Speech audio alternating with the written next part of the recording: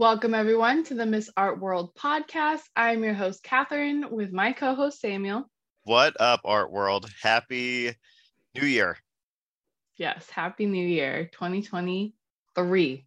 I heard Katie is going to not miss a podcast like she did last year.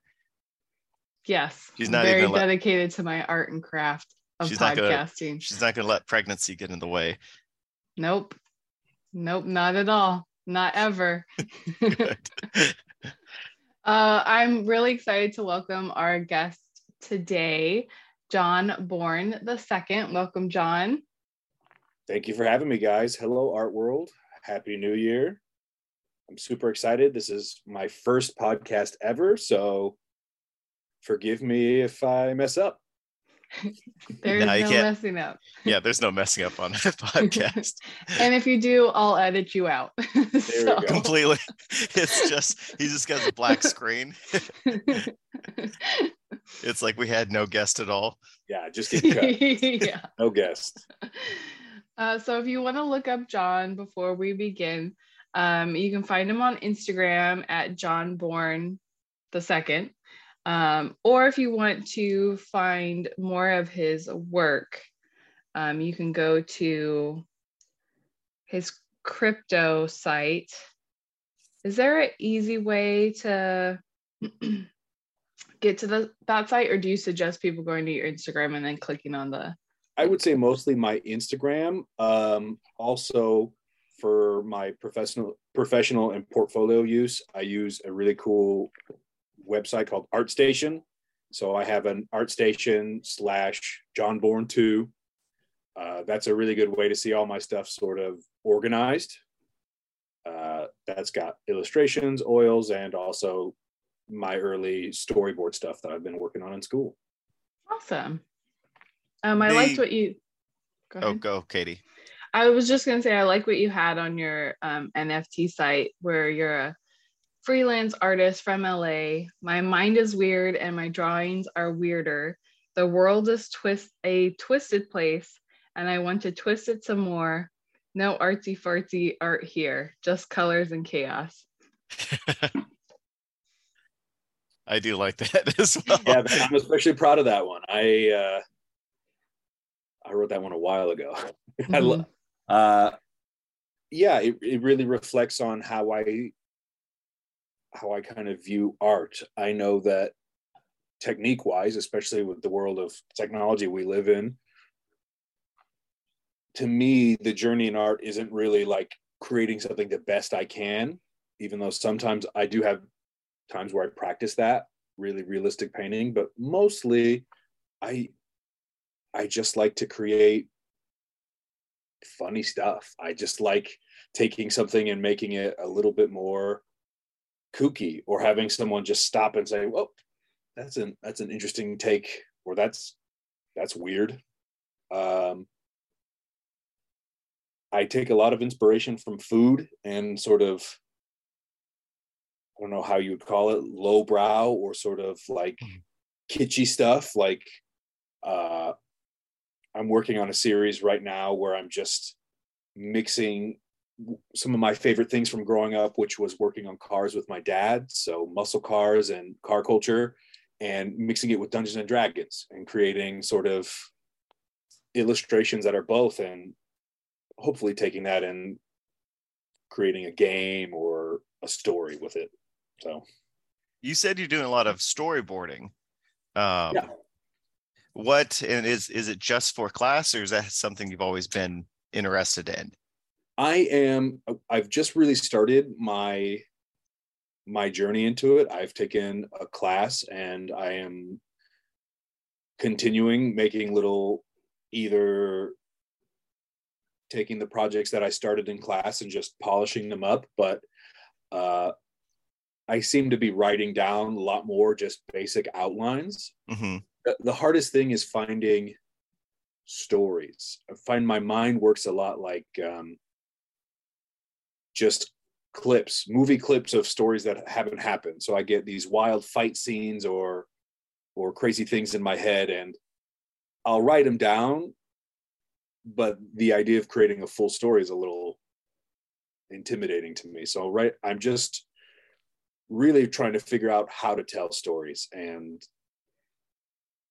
one of the coolest things that I've learned from in my class is taking first drafts of scripts that maybe weren't used, or scripts of things that people know. Like on that ArtStation profile, one of my favorite things I did was take about 2 pages of Lord of the Rings, The Two Towers, fight between Gandalf and the Balrog, and I kind of just reimagined it, totally redesigned the Balrog and that whole fight, and I love it. But it just shows my storytelling style. And Okay. Yeah, because I was on your freelance page earlier today and I saw the one of, I'm assuming it seems like a true story of like your family in a canoe, giving you like before you go into the canoe, you get a rock, the canoe flips over, you kind of have a near-death experience thinking that a fish or a dead fish is coming to save you. And then when you get pulled out by your dad, you still have the rock that he gave you in your hand. And it turns out that rock also was a fossil. Yeah. So that story is, I'm trying to be generous here, that story is about 75% true. Mm-hmm. I did as a child my parents and I did canoeing, and it got flipped. And I did kind of drift down the river for a while. And when they pulled me out, actually somebody else pulled me out because it was too fast for my parents. Mm-hmm. I made it a little more compelling and, animated my dad chasing after it. But really, some nice people were sitting on the bank, pulled the boat in, had no idea what was underneath it, flipped it, and started giving me CPR. The fish and the rock didn't happen, but I wanted to kind of, one, put in my grandfather as a sort of mentor character, like, hey, I know you don't want to do this thing, but take this rock, take this token, which is a normal storytelling device. You have something that you didn't know was a boon until you're in the jaws of death, and then you've got what you needed all along. And that was that kind of fossil that was a guide helping me away from, death. I think you should always say anything you do is 100% true, because that's what comedians do anyways. It's just that's true. Everyone. Yeah, that happened to me. I'm haunted by that fish right now. But it's really a cool, because I have not seen a lot of storyboarding, I guess, because you, as normal people, I guess you just see the end product. And it's cool to see the detail of it, because like each character has like their own color all the way through, which is interesting, because it's very easy like looking at it to go like, oh, that's where that person is the whole time, instead of kind of like analyzing it in like, I guess like a picture book or something. It's a little bit easier when they're colored just as that individual. It's what the animators who will take this, and depending on how tight or how detailed the storyboard is, I got the critique a lot that what I created there was no room for any sort of interpretation. That was just going to go right to the animator and be done as is. And so it's really helpful to create those just single character colors to map everything out. I think one of my favorite animations and comic books is Invincible, that's out on Amazon Prime, and that I literally watched some of the storyboarding, and then that's something that I pulled from them. They would do the detailed background or a sort of blurry version of it, and then the main dad character, he's pink, this one's blue, so then when they're doing all this crazy fighting, it's easy to map out. What would you say your favorite medium as right now to work in? Because you have a ton of different stuff that you do. You do watercolors and oils and pen and paper. I think I approach art like I approach eating. It's all just sort of like one big golden corral. I'm here to do as much as I can. It's hard to pick favorites. I would say I have found my biggest growth and really some of my best memories of would be oil painting. And really that comes down to going to Rome this last summer and painting some of the beautiful architecture and ruins there, but also just figuring out some of the techniques and being taught how old masters did it, and this sort of easy step-by-step process of is just so satisfying. I think oil is one of those things that when you're not trained in it or you haven't researched it, it seems so bewildering. You can mess it up randomly. I remember when I first tried oil, like cracks would just run through my paintings. It would slough off of the surface. It was too wet, or, you know. So once that I figured out the process and had some really great teachers break it down, it's the one I think I can do the most with. I get close. My whole goal is to master representational painting so I can create really authentic or tell a beautiful story in fantasy. If that makes sense.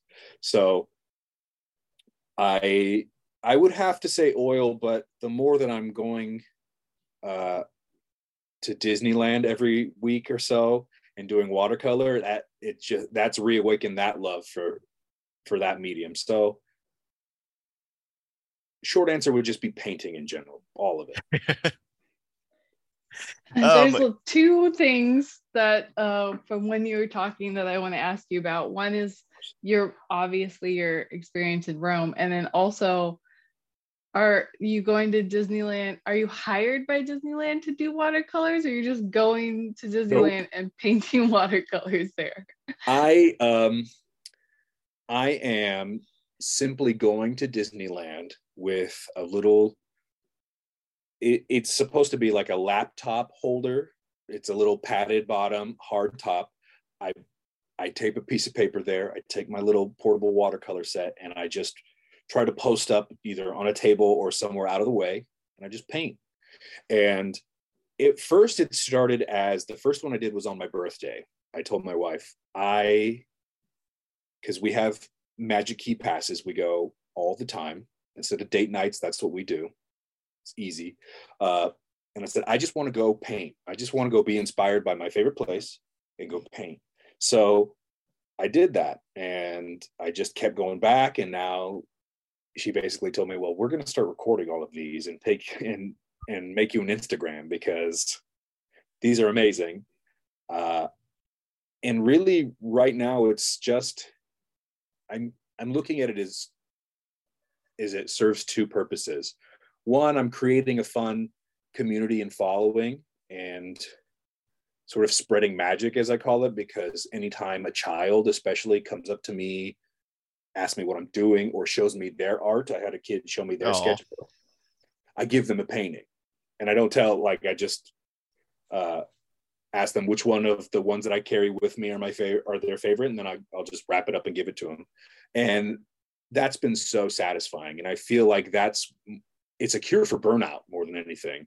The idea of, especially in digital art, which I feel like is my weakest medium, I've been on it with NFTs and creating storyboards and character designs, that I get burnout. I'm like, I am tired of this, because it's something I really have to actively learn. But then when I go there, I'm in another place. I'm just studying the architecture and having a good time, and really letting the art come effortlessly. Mm-hmm. And it's different too, I'm assuming it's different too, being out in public and having the people, like the energy around you. Because if you like lock yourself in a room to get something done, it's hard to, I feel like that's where I get burnt out writing, is if I lock myself in a room and I don't do anything. Where I think a lot of writers or a lot of people go out to coffee shops because there's just energy that keeps you going. Keeps you on. Absolutely. I feel like being an ADHD fellow, and my wife can attest to this, I'm impressed that I'm staying still for this long, sitting in this chair. I'm a pacer. And Sam, you've been to my house. I don't stop moving. I pace around, and anytime I'm doing work or art, I've got an audiobook or something auditory going in my head to help me focus. And I find that when I'm at my house here, I kind of need silence or just that. And, my wife's watching TV or doing her sessions, that it's not at all her fault, but I get swept up in whatever she's doing, or I start, just losing focus. But there, you're right. There's just this energy, this magic that, the idea that a cast member is going to see and like talk to me about it is really exciting, but like I can always feel people looking over my shoulder and watching me. And I really want to put a sign on that says, hey, you can talk to me, like, please interrupt me. Yeah. Because I really love it. I just want to inspire people as much as that place inspires me. So I should get you a shirt done that basically has like your Instagram or like a QR code, and then at the bottom, like, don't hesitate to come up and talk to me. It'd be a great shirt. Is that a separate Instagram? It is. So if you go to Merlins_paintbrush, that's where you can see all of his art that he does there. Right? Am I? Merlins_paintbrush. Okay. I was going to say that. I forgot to tell you before the show started that, that's a new Instagram that we started, but I'm actually excited because we're going there on Saturday, but my friend, who is a sort of Disney TikToker, she's got like 30 something thousand followers now. Well, I'm doing a giveaway for her. So she's going to pick a random person. They're going to tell me what attraction they like, and I'm going to go there and paint it and give that to them. So that's cool. Yeah, it's fun. That's super cool. I was going to say the other purpose this serves, it's just working on consistency. I think knowing what kind of art or what level I can produce every single day or close to that. And I've been really excited about how, like I said, effortless it comes when I'm inspired. It's easy to do. I don't think of, I got to do 3 more of these paintings. I'm just like, let's go back. And you said this is when you color, it's watercolor. Is it a marker? This is watercolor. So basically, I either sketch it or I just freehand it in pen, and then I watercolor over it. And if I need to adjust anything or maybe add a little bit more stronger whites or more vibrant colors, I'll use what's called gouache. And what is that? Gouache is a really popular and vibrant illustrating sort of paint. It is watercolor's big brother, basically. It is opaque watercolor. So instead of watercolor that sort of has that transparent look to it, gouache layers color on top of itself really well. An example of some of the best gouache paintings I think there are would be any background paintings of a Studio Ghibli, like Miyazaki movies. Those are all gouache. Okay. Kind of like if I'm looking at your Instagram Pinocchio picture that you've done, the blues in that whale are that kind of wash. No, that is a different sort of technique of watercolor. I put the water down all around that whale first, and I literally just dabbed in more and more color. But if you go to my Instagram and look at the Gonzo painting, there's a painting of Gonzo there from Muppet Christmas Carol, which is another thing that I want to do. I was trying to stream this one, but I kept getting flagged because they're like, you don't own this character. They kicked me off. But the sky, the background of that, some of the really vibrant colors in that piece are gouache. Okay. So it's great for really strong highlights. A lot of artists use just white gouache to make like points in the eyes or really shiny stuff. But I also like it because it covers up any mistakes you might make. I love Muppet Christmas Carol. I need to watch that. I didn't know that it's the same age as me. This is both I did that for Christmas time, but it was the 30th anniversary. I just turned. So. Really? So this, I'm going to ask a question, and don't take offense to it. And all the listeners also don't take offense to it because we interview artists that are older. And they seem like, when you interview someone that has that's what they've been doing forever, they seem very established in that space. And you are on the younger side of art.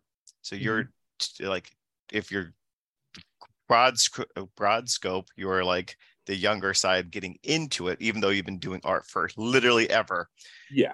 How do you feel getting yourself known, or like pushing your art out there? How do you feel like in today's age pushing it? Because before, when we talked to people, it was like, oh, I went to galleries and put my art up, or I went to I just put my website up. But now with all the different social medias and all this craziness, it seems that it's hard to get your voice really out there. Like, you can get it out there, but getting people to come to it is hard. Yes, you're absolutely right. I think this day and age, everything is easy to an extent. And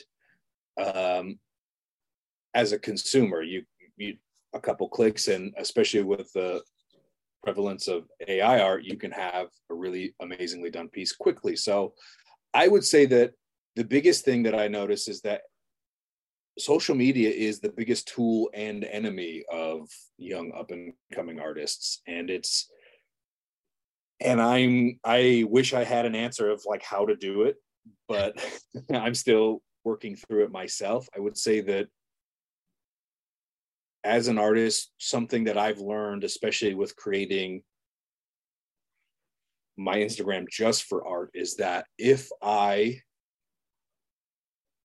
use it like a consumer, if I'm on there just scrolling through Instagram like my brain wants to do, like I've been doing since I got my phone as a teenager,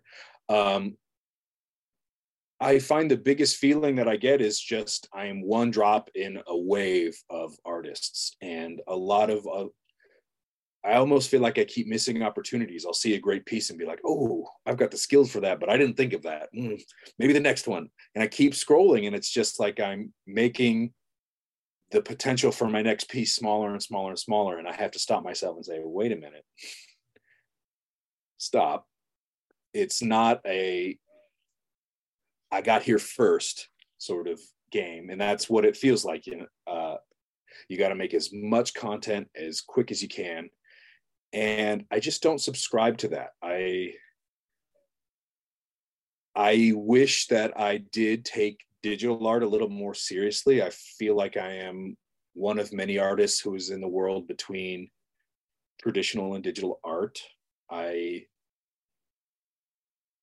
was told, like at a young age, like, hey, put a lot of time and detail, just like the old masters, into your paintings. And then, you try to make money, and people are like, well, I need 30 storyboards, or I need 30 pictures done in a week. And it's just not your skill set. I would say that I have a wife who has a very different level of appreciation for my art than I do. I kind of find my own art and my journey as I am walking along this big swirling garden, and there are different areas and types of art, and you can go backwards in time and go look through the museum of all these beautiful master paintings. But all of these artists that are on social media are also in this garden, and it's not a straight line. We're not competing. We're all walking a different path, a different journey. So what was the question? Honestly, you've been answering it. I just think it's hard when you are at your age. You feel like I'm getting older, especially like when you hit 30, you're like, hell, shit, I'm pretty old. But in like the grand scheme of things, with that and feeling like, oh, my parents were doing this, or like other people were doing that, with something like art, it takes people so much longer to be almost appreciated or known by a group or by a large Yeah. amount of people. And it Mhm. takes so much time that in the grand scheme of things, you are a young artist, even though you're not 12, you are 30. Mhm. And Yeah, it's crazy to think it that way.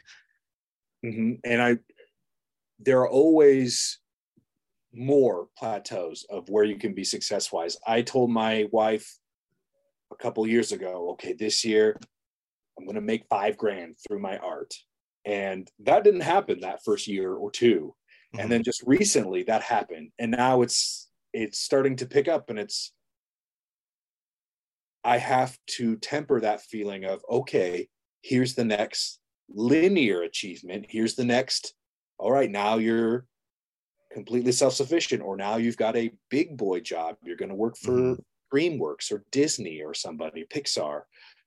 I have to understand that my art doesn't climb that straight line. It doesn't go linearly. Sometimes I have to go be bad at something or not, put myself into a different community. And right now, that's how I'm trying to get myself known, I guess, is just do the thing that I feel the best about, especially this Disney stuff, and make it accessible to people. And I think someone was just on the phone telling me, like, hey, you don't charge enough. He said, so he's like $1,000 a painting. And I'm like, well, wait a second. I'm not trying to subscribe to that fine art world either. I want to make the feeling that I create with these paintings accessible to everybody. So that's why I thank my lucky stars for my wife, because she cares about money, and she's the sort of manager to my wandering talent. Mm-hmm. I like what you had to say about like the bar is always shifting up. So Yeah. like even as you grow higher and get more accomplished as an artist, that bar is always shifting. So you'll never actually feel like, okay, I've made it, because I've gotten to, because it's always moving up. And I loved what you said about how you sometimes have to go and be bad at something, because your interest as an artist can shift. And you're like, oh, I'm interested now in doing this medium that I've never tried before. Mm-hmm. Let me try it. Like, I'm great at painting, but I want to do this other thing now. And to be okay with kind of failing at that for a while is really important with the artist journey. I thought that was really important to it's say. Just another path in that garden that you decide to walk down. And every time you do that, you might attract people to come with you and look at your stuff and hopefully give you patronage. Or you have given yourself another tool. You know what works. I am so happy. I, for a long time, was pursuing another path of like improv comedy and comedy writing. And I found at the end of the day, my solace was drawing. It's just not, it wasn't making people laugh. I loved it. And I want to utilize that and do both with my art. But you just have to find what really fulfills you. And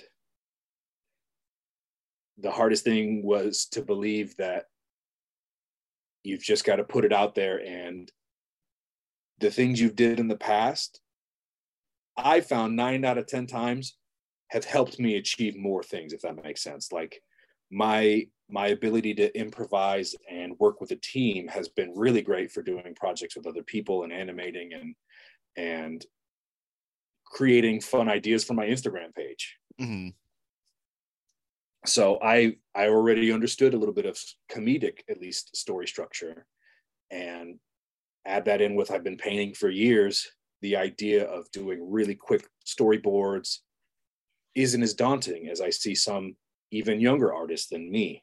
And I think because I'm at Santa Monica College, nothing fancy, just getting all my education in so I can eventually go to Art Center or one of the big colleges or universities.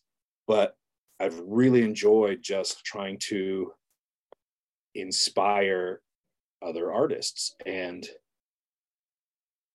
I have seen other artists like really defensive of their material, and I feel like that's an older artist thing. Like, I have created my niche, I've got my style. If you encroach on my style, we've got a problem.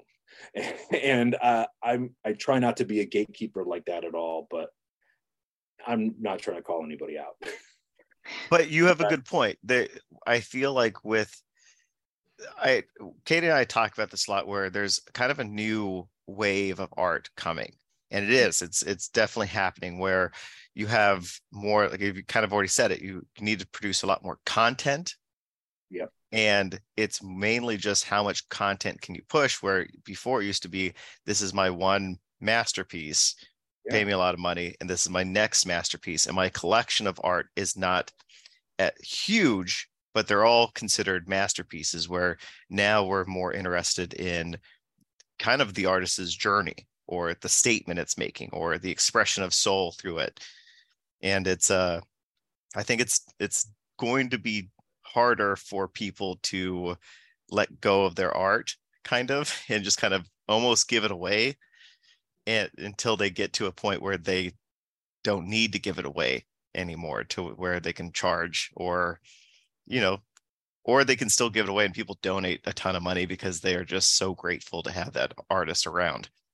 I think a huge shift in art happened, especially, and it's been here for a long time, but even as photography was coming along and abstract art really opened up the idea that art isn't about the craft of the art. And I go back and forth between that. Like, am I a craftsman because I'm really learning techniques and how to do things to create over and over again? Or am I an artist? Do I elicit a concept or feeling through my art? And I think the good artists are both. Mm-hmm. But you don't have to be a good craftsman to be a great artist. I think performance art and really conceptual art is amazing. I personally, there are some that I think is a stretch, but then there are some that is just so inspiring. I really like, if you've ever heard of Robert Williams, he is kind of a really interesting blend of it.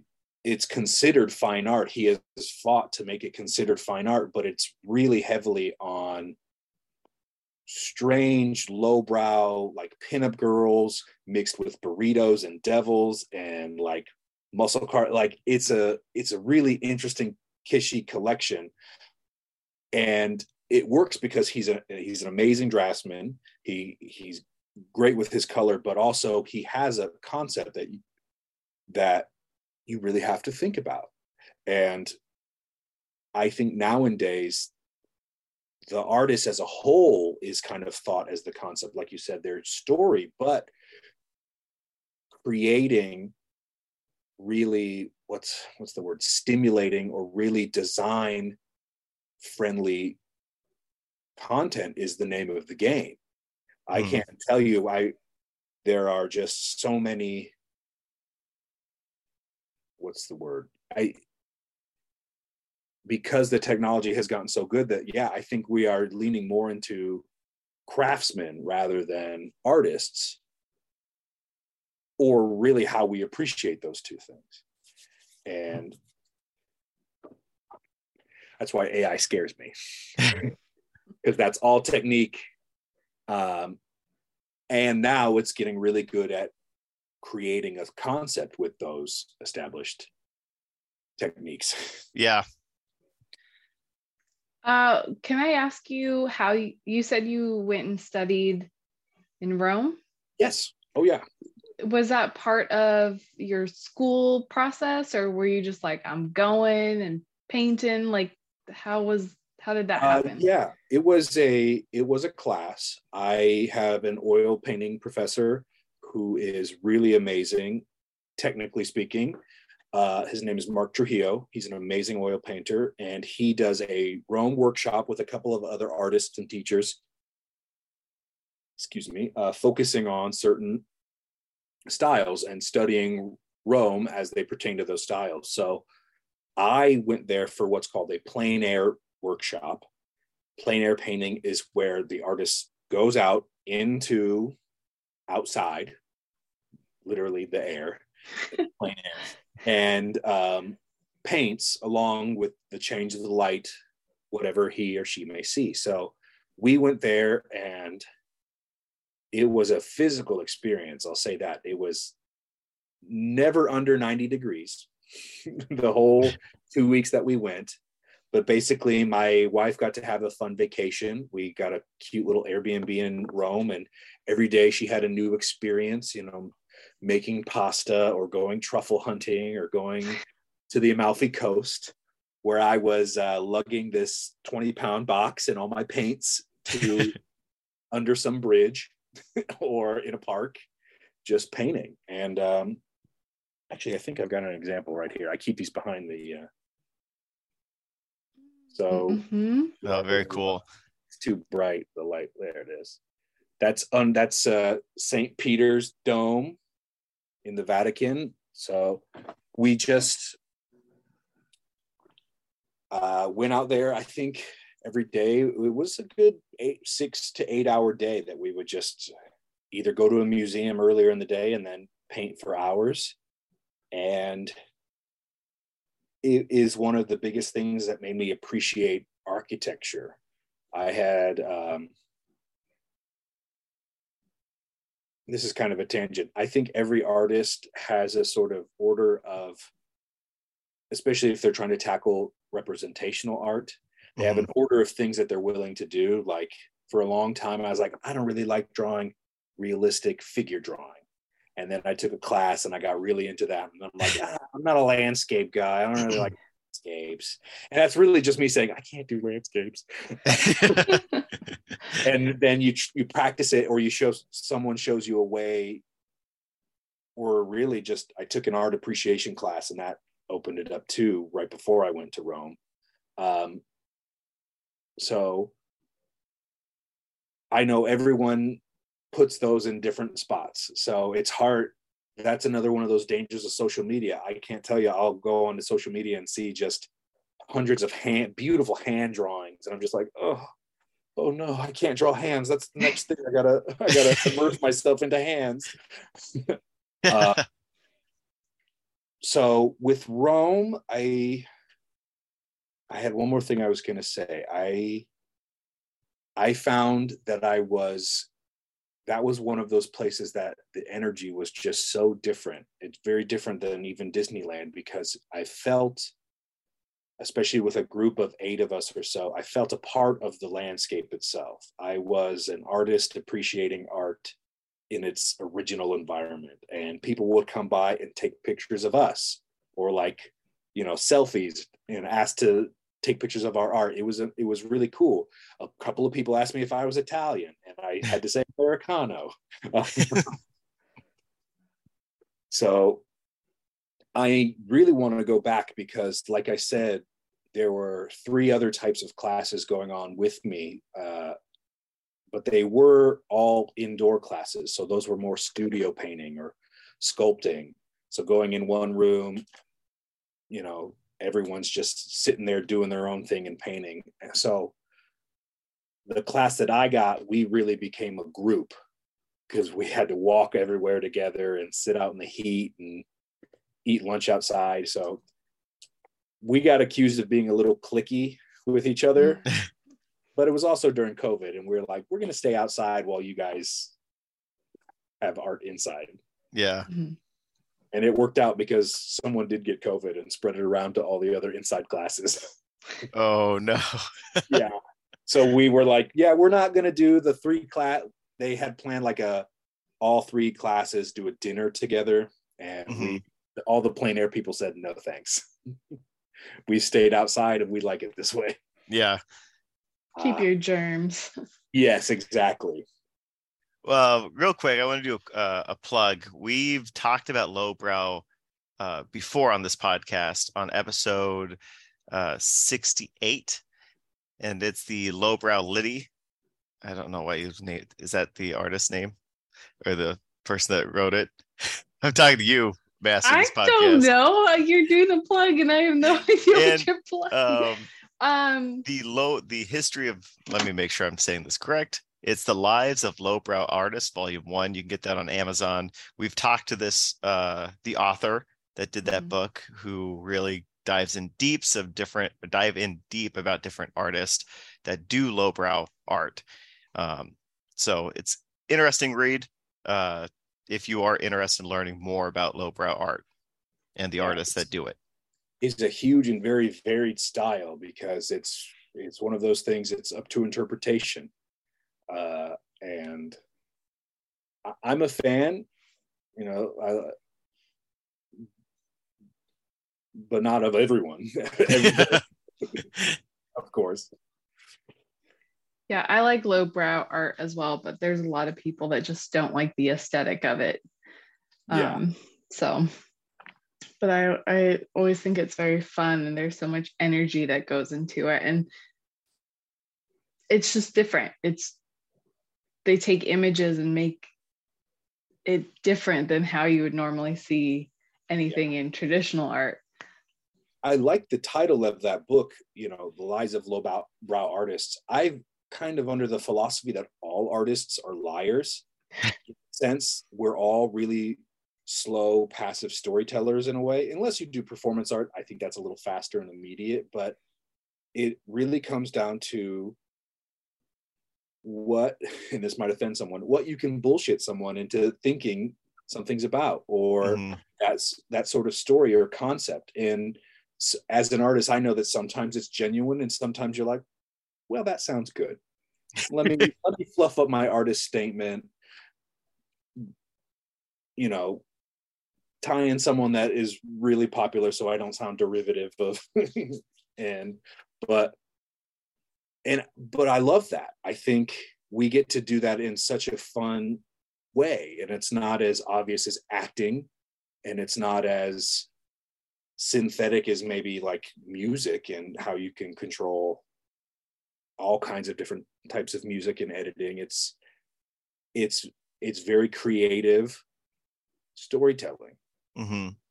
And sometimes you kind of have to make yourself one of those characters in your story, and really connect it with other people, because everyone finds through everything they look at, every piece of art, how does it pertain to me, or how I'm feeling, or what I care about, the world, the future. And sometimes it's just easier to say, yeah, that was my plan all along. If that's how it looks to you, absolutely, I did plan that. I tell Katie that all the time, where the artist group ever always gets so butthurt when I go, what does that piece mean to you? And they go, what does it mean to you? And it's like, well, I can tell you what it means to me, but I want to know what you were thinking when you did this. And you're just calling the artist out on their bullshit, because they don't know what it means. They need you to tell them that, and they'll be like, yes, I planned that. Exactly. Because I don't know how many times we've been to events and you've been like, oh, this is my brother. And I will ask that question, and then they just shut down or walk away. It's like, okay, cool. Because we don't think of it that way. If anything, that's like asking, what does this gasoline that you're starting a fire with mean? It's like, it doesn't mean anything. I'm starting a fire so people can enjoy the warmth and can absorb it in the way they want to absorb it. Get up my face, man. Before I get too, I don't know, before anything, I did want to ask a question, because we haven't talked about it yet. You do a lot of streaming of art, and that's a subject we've talked to no one about. So can you run us through where you stream or how you stream, and how to even get started in that space? Well, I can. I'll tell you how I got started, and I know that there is a much bigger and growing community now on Twitch of artists. I know some amazing oil painters that'll just get there, or just pen-based illustrators. And really, when COVID happened,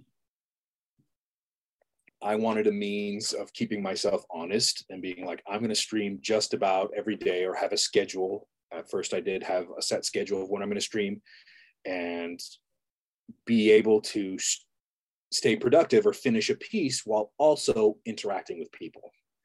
Because I was like, if I'm ever going to have that elusive big boy job, you're going to need to be able to stay on and be productive while also talking.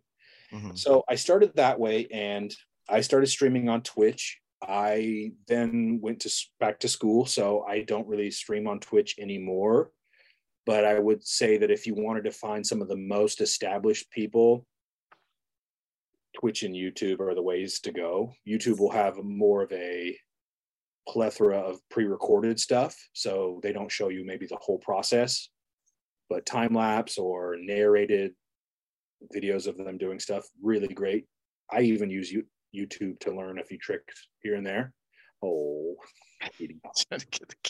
hello.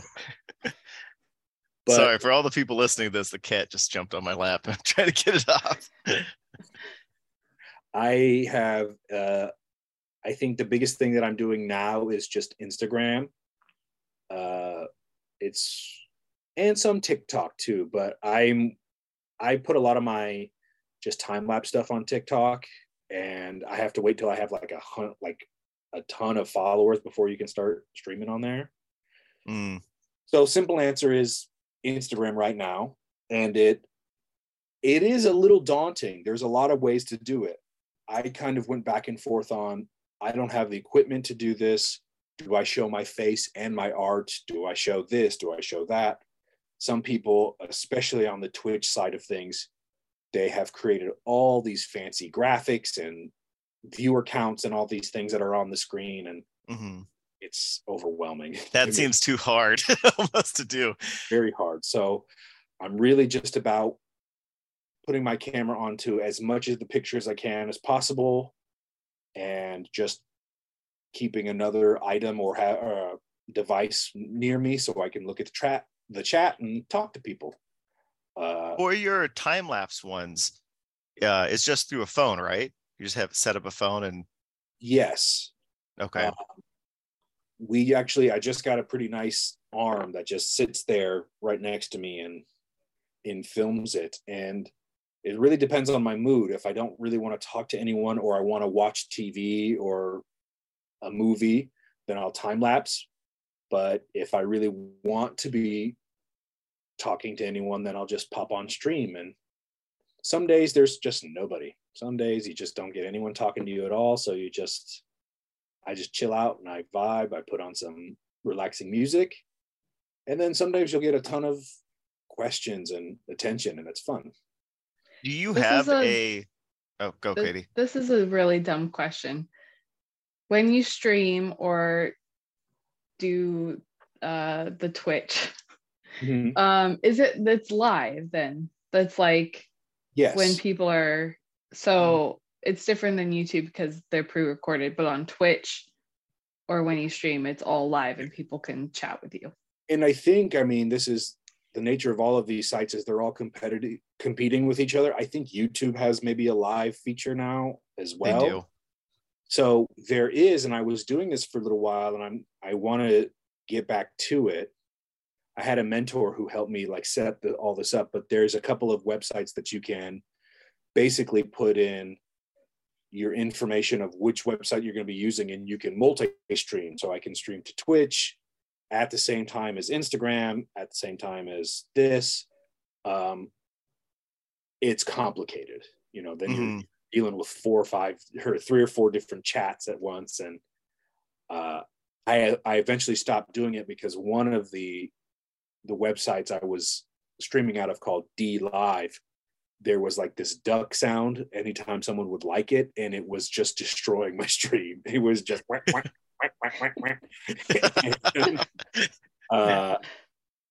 and some people, especially in the video game culture, they love that while they're playing their games or doing their silly streams. Just sounds are bombarding them, all these notifications, and I'm just I'm just trying to paint. It's too much audio for me. So you like the idea of painting and going back to a chat box, answering people's questions, and then going back to painting? Honestly, yeah, I don't mind. I will find that I do this about 4,000 times, always checking. So that does get a little tedious. I found I enjoy the most when my wife Haley will be on the phone. She'll have the chat and she'll just remind me, or she'll say something, and she'll talk to the people while I'm painting. So she's a nice sort of co-host or intermediary, because I find that for the first 15, 20 minutes, I narrate what I say. We're going to put one of these here. We're going to put, I really Bob Ross it. A little texture, you know, and then I just shut up. I just stop talking and I just get so into it. And she has to be like, speak. Please keep talking. It's interesting because it's almost like you're performing. Because if you were not streaming, you would probably be quiet and not do the narrating and things like that. But because you're No, when he starts painting, he always narrates to himself. That's funny.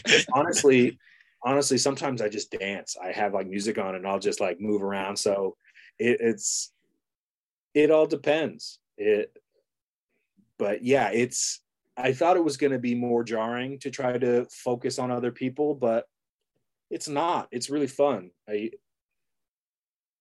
I think it prepared me really well for going to the park, because the first couple times I painted in Disney, I was nervous. Like, am I going to get in the way, or is someone going to like come up to me and be mad that I'm ruining their photo? But all I have is little kids come up and be like, what are you doing? And it's the cutest thing. And I love it. And yeah, your Instagram with this is super cute. Just like the fans of Merlin's fans and stuff like that that you saved on there. It's a very cute thing, and it's cool to see the time lapse. Yeah, it's really cool. They're way detailed. Yeah, my next thing, I guess, not to put a lot more pressure on you, but it would be neat to see not a time lapse one, but just like the full thing on like YouTube. And then I also want you to put music behind it so that I could just post it up in my living room and just watch you as I'm, cleaning. They're hours. They're long. I have a couple of full videos, and really just doing anything with it is tough, because you're like, all right, this is 3 hours of me moving this fast. Mm-hmm. But thank you. It's good to know that I could make something out of that too. The next thing that I want to do is combine the two. So while I am time lapsing, I'm also live streaming. So then people can vote on what I paint next, or, compete or something for a giveaway for the painting that I'm currently doing. Mm-hmm. But I've also got that time lapse for some content. I'm just getting the hang of thinking of it as a business and not just practice. Mm-hmm. And I think when I get overwhelmed, I'm like, I'm here to get better. I'm just here to get better. But I'm starting to enjoy the idea of, okay, what can I do next? What can I do to get more people, like you said, to just interact? Mm-hmm. Well, the business, there's so many different hats, just us talking about this, that you have to wear, or you are wearing, because like the business mindset is completely different than the artist mindset. I mean, 100%. They don't and they both usually hate each other. Yeah. So yeah. Well, one is very much like, I'm not ever going to be good enough. I'm here on my own journey to fulfill something. And the other one is like, I'm so good, you should pay me. Mm-hmm. And just to look at me, you should pay me. Yeah. And yeah, it's crazy. And then you got to figure out how to sell it and what marketplace. And like, then you have to advertise and market yourself in that way, which is completely different too. At the same time, I'm just fighting this feeling of like this little inner child, like, you're going to get Pretty Woman. Someone's going to just come up to you while you're at Disney and give you a job. And I'm just like, probably not, but I'm just going to lean in fun. And like I said, that's why my wife has been so great at this, because she really does put it into, all right, tangible goals. Stop painting, record yourself for 10 seconds. I need something to post today. Yeah. No, that's nice that you have an advocate that can kind of keep you on track in a different mindset. Yeah, she's been really great because there have been definite mess ups where like I've recorded at a terrible angle or like part of the tripod's in the recording, and she uses it. She's like, I'm ADHD and sometimes I mess things up. I just care about painting. And those posts get so much attention because so many people are like that. And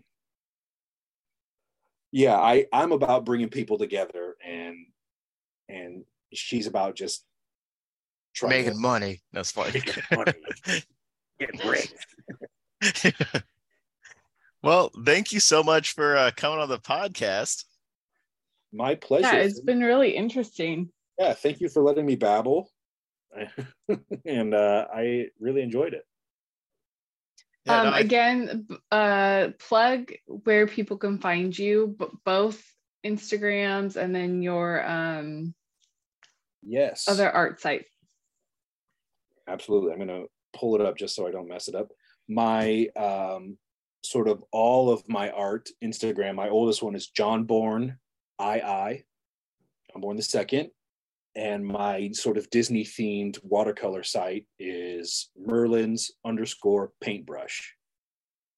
You can also find me at artstation.com/John Bourne 2. And that's it. Commissions are always open. And obviously from our conversation, you're open to people reaching out with questions and if they want to talk to you about anything. You seem like you would enjoy that. So true.